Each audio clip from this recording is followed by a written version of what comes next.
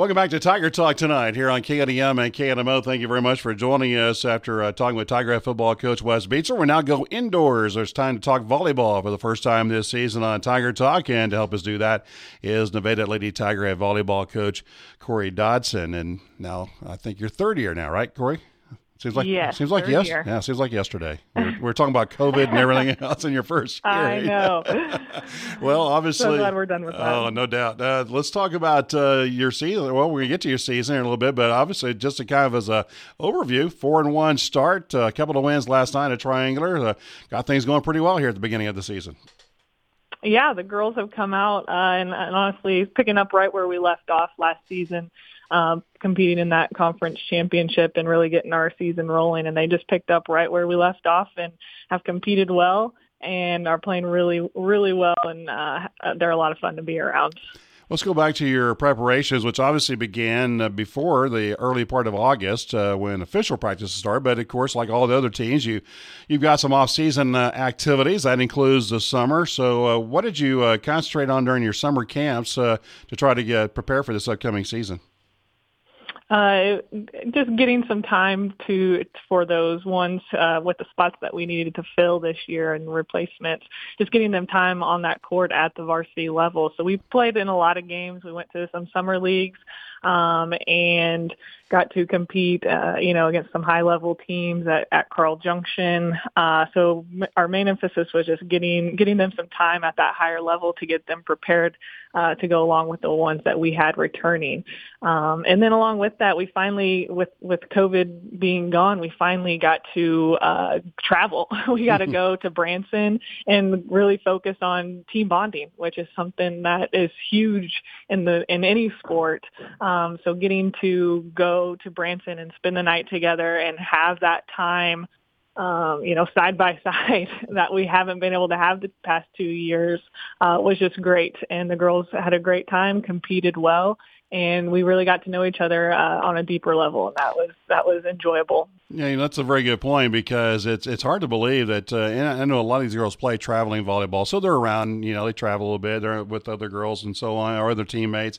But it's kind of hard to fathom that you went through two classes that did not have the opportunity to travel during the summer like you're accustomed to. So I'm sure that for some of them, I'm sure there was. You had three classes basically. That was a brand new experience. Yeah, it really was. And I mean, all of us coaches talk about, just our high school experiences and the summer ball and the camps that we got to go to, that's one of the highlights. And so them missing out on it and finally getting to experience it, we had a great time and they really enjoyed it. And I think it's made a difference in the connections that we formed. Just having that time together has really paid off. Well, you come back in August then and get ready for the start of the season, obviously. And traditionally, volleyball always seems like it's the last sport to have its first regular season match. So how do you occupy all that time? About 3.5 weeks, I guess? Before, and of course, you had a jamboree in there. I know that. But about 3.5 weeks before that season opener. So how do you occupy all that time?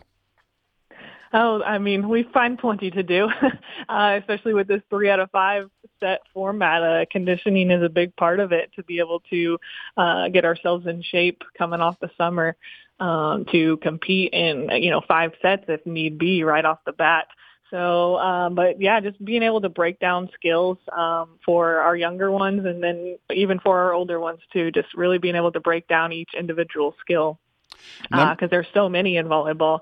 And, yeah, just having that time, it honestly pays off because you can take the time to break everything down as opposed to being rushed. Yeah, and you mentioned numbers because volleyball has, over the years here in Nevada, has never lacked for players full participation. So you've got a full complement of players to try to get ready to go. Yes, we had an outrageous amount, and unfortunately had to dwindle it down to about 30. And even then, they're still fighting for spots. Finding time on that court is tough just because we have so many athletes who are able to play 6 rotations. And, there's more out there that could, but we're just trying to find spots for everybody, which is a good problem to have. But good numbers, and we love seeing that continual turnout for volleyball. What is it about? What is it about volleyball in general, or Nevada volleyball, maybe more specifically? Because you have some nights where you don't play C team matches because they just don't have the numbers. What do you?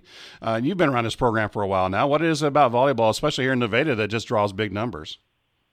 I think it's just the excitement of the game. It just the way, the pace of the game and the excitement that it brings. It's one sport where, you get a kill, you get that time to celebrate and kind of work together as a team. And, a lot of other sports don't have that. So I think it's just the pace of the game and the overall excitement that draws girls into it. 12-17-1 last season, 8-18 the year before that. That was COVID year. We just throw that one out. But off to a 4-1 start this season. And I know you got a lot of matches yet to play this season with some tough competition coming up. But what's been the difference so far here early on?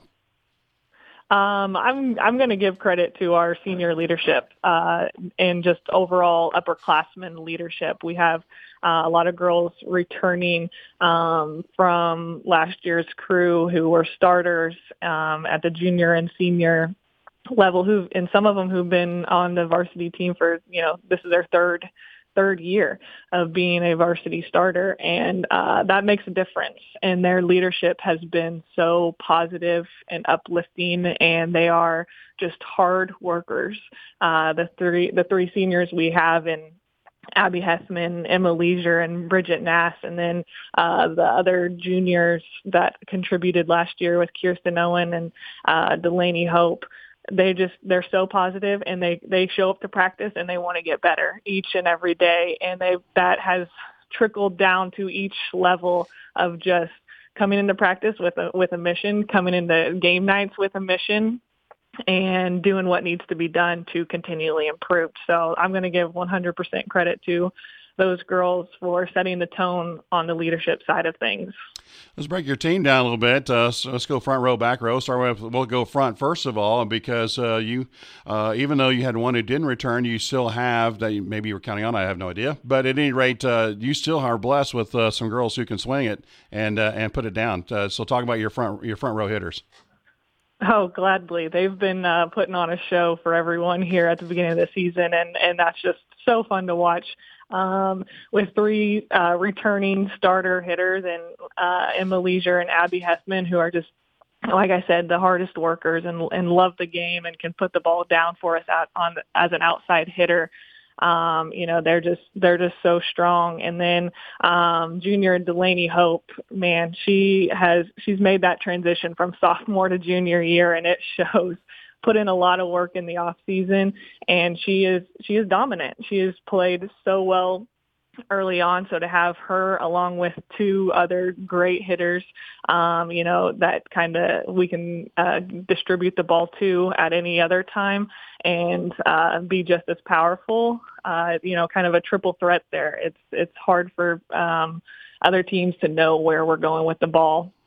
And then we have other great first-year varsity players who have stepped in to their role and just played really great for us. And Jenna Godsey playing at the middle for us. And then Lindy Wilson being a right side hitter for us.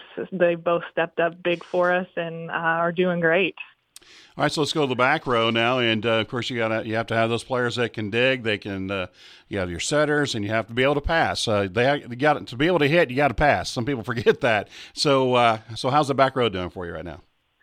Yeah, they're doing great. Once again, Abby and Emma, they're 6 rotation players, so they not only get it done on the front row, but they're play middle back for us, and just so consistent on serve receive, and then just defensively too. They cover a lot of ground with their length at the middle back, and just do great for us, and just a cool, calm head for us on the back row.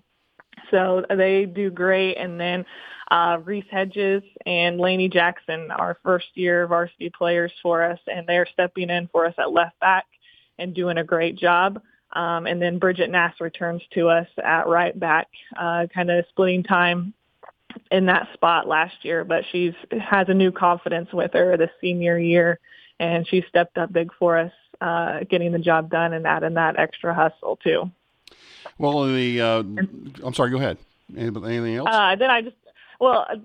Our setter. Yeah. Kind of gotta have that. In between. I don't want to leave her out either, just in case you weren't going there. But man, Kirsten Owen stepped in big for us at the middle of last year, taking that varsity spot and running a 5-1 at that. And she distributes the ball for us so well, makes great decisions, and kind of has to do it all. Not only make those decisions and distribute it, but also play defense. And she stepped up her defensive game, and then also has gotten really crafty with her attacks as well, and setter dumps, and has provided a lot of offensive threat for us as well. So I got to give her credit because she has shown so much improvement and leadership, and does a great job distributing to those hitters who are able to put the ball down. Yeah, correct me if I'm wrong, but I think I saw she had a match the other day where she had 45 assists. Is that right? I believe it. Because with our passing, putting it on the money, she gets those opportunities, and we like I said, with all of our hitters, we're able to put the ball down. So she earned it. So she deserves this credit. Well, let's talk about most immediate thing you did was you played a triangular last night. You went over across the border and over to Garnett, Kansas, to Anderson County High School, and picked up a triangular win against both Anderson and Fort Scott, and brought a couple of wins back to Missouri. So 2-0. You didn't play 5-set matches in Kansas last night because of the triangular, but get a couple of 2-0 victories. So how did things go last night? Obviously, they went pretty well if you get a couple of 2-0 wins. Yeah, all of the games that we've had so far have been great, and last night only continued that trend. Anderson County came out and Fort Scott both had some big hitters, and played us tough matches, but we were able to get it done in 2, and we just do the little things right. We put the ball down, and our defense stays true and strong, and gets us those opportunities. And I think at one point last night we were down on Anderson County by probably 6 or 7 points, and turned around and came back. And that's kind of been the story of our year. We've always had one set where we're down 7 or 8 and make a 10-0 or even more run to end up getting the win. So this crew is handling the pressure very well. I think that started back in the Ashley Thorson days, didn't it? That just seems to be Nevada volleyball coming back from the set. That's all right. Got to make it exciting. They definitely increased my heart rate and put a couple gray hairs on my head by doing that. But they're getting it done, so I can't complain too much. Absolutely. Got to make sure you're coaching out there. So let's talk about what you got tomorrow. Bolivar comes to town tomorrow. Well, what a day in Nevada tomorrow. It's Divide and Conquer Day tomorrow. You're home. Softball's home. Of course, we have a Thursday night football game tomorrow night. Middle school football starting. I don't know where they're playing at, but I think they're in Grammy, as a matter of fact. But it's Divide and Conquer Day. But we don't want people to, there is a football game tomorrow night, but they got time to get over to Wynn Gymnasium and watch you all play volleyball tomorrow. Talk about that and what you've done. You haven't really accommodated that because you're going to go about 30 minutes earlier, but the schedule's going to stay the same. But they still should have time to come over and check out some volleyball tomorrow night. Yes. I hope people do start out with us and then transition over to football. We got a 3-game night, so it'll be the first time our RC team will play on our home court, which is exciting for them because they've started out with a great season, already 4-0, and then followed by JV, who's getting the ball rolling now, and then varsity. And it'll be a tough match. Bolivar's a really good team with a lot of returning big hitters. So it'll be a good matchup. And they're a team that gets really excited and pumped up and kind of takes that excitement to a whole level. So I hope our girls will, match that intensity, and it should be a very good match. A little earlier start. The Argonne started at 4:30 tomorrow for the C match. And then JV and varsity will follow. So again, a little earlier start. So head over to Wynn Gymnasium, and then you can make your way over to Logan Field for football tomorrow night against East Newton. Busy week next week. I'm not going to break these down. The only reason I mention these is that Neosho on Monday, El Dorado Springs on Tuesday, and then Pleasant Hill next Thursday. all three of those matches will be broadcast on Nevada Mo TV next week. Because of schedule conflicts, I haven't been able to do that yet, such as having to do a football game tomorrow. But we're going to have all three of those matches tomorrow, or excuse me, next week on NevadaMoTV.com. I do want to mention El Dorado Springs on Tuesday because you got them at home. Obviously, a rivalry match. I saw they got by Butler pretty easily last night. This Lady Bulldog program has always been pretty good. What about this year? Yeah, I mean, they'll continue that trend. They obviously have people returning who know how to win, being a part of the programs that they've, both basketball and volleyball. So, that's kind of just what they do. And I'm sure those returners are going to continue that trend. So it'll be a tough battle, but definitely one that's winnable. They are not as loaded as they have been in the past. Losing some key contributors. But, once again, they know how to win, and they're going to come out and bring that intensity, plus the whole rivalry with us being Nevada. So, but it should be a great matchup, and I can't wait to see how that one turns out. Quite a ways away yet from Big 8 West play. That, in fact, your first match in the West Division won't occur until September 22nd at home against Cassville. But we'll see how things shake out for the next couple of weeks. But how do you see the Big 8 West right now? Seneca looks like they're off to a good start. Yes, Seneca, they gave us a good match last year that we squeezed by, and I think 5 to beat them to end up putting us, in that conference championship matchup against Lamar. So they're one that we're definitely going to have to look out for and be ready for because they had a lot of kids returning as well. And then obviously Lamar will be up there as well. I know they lost big contributors, but they still have a lot of their role players from last year, and plus along just with that rivalry, you never know what's going to happen. So they're another team that we're going to definitely be prepared for and not overlook. But honestly, it's ours to take.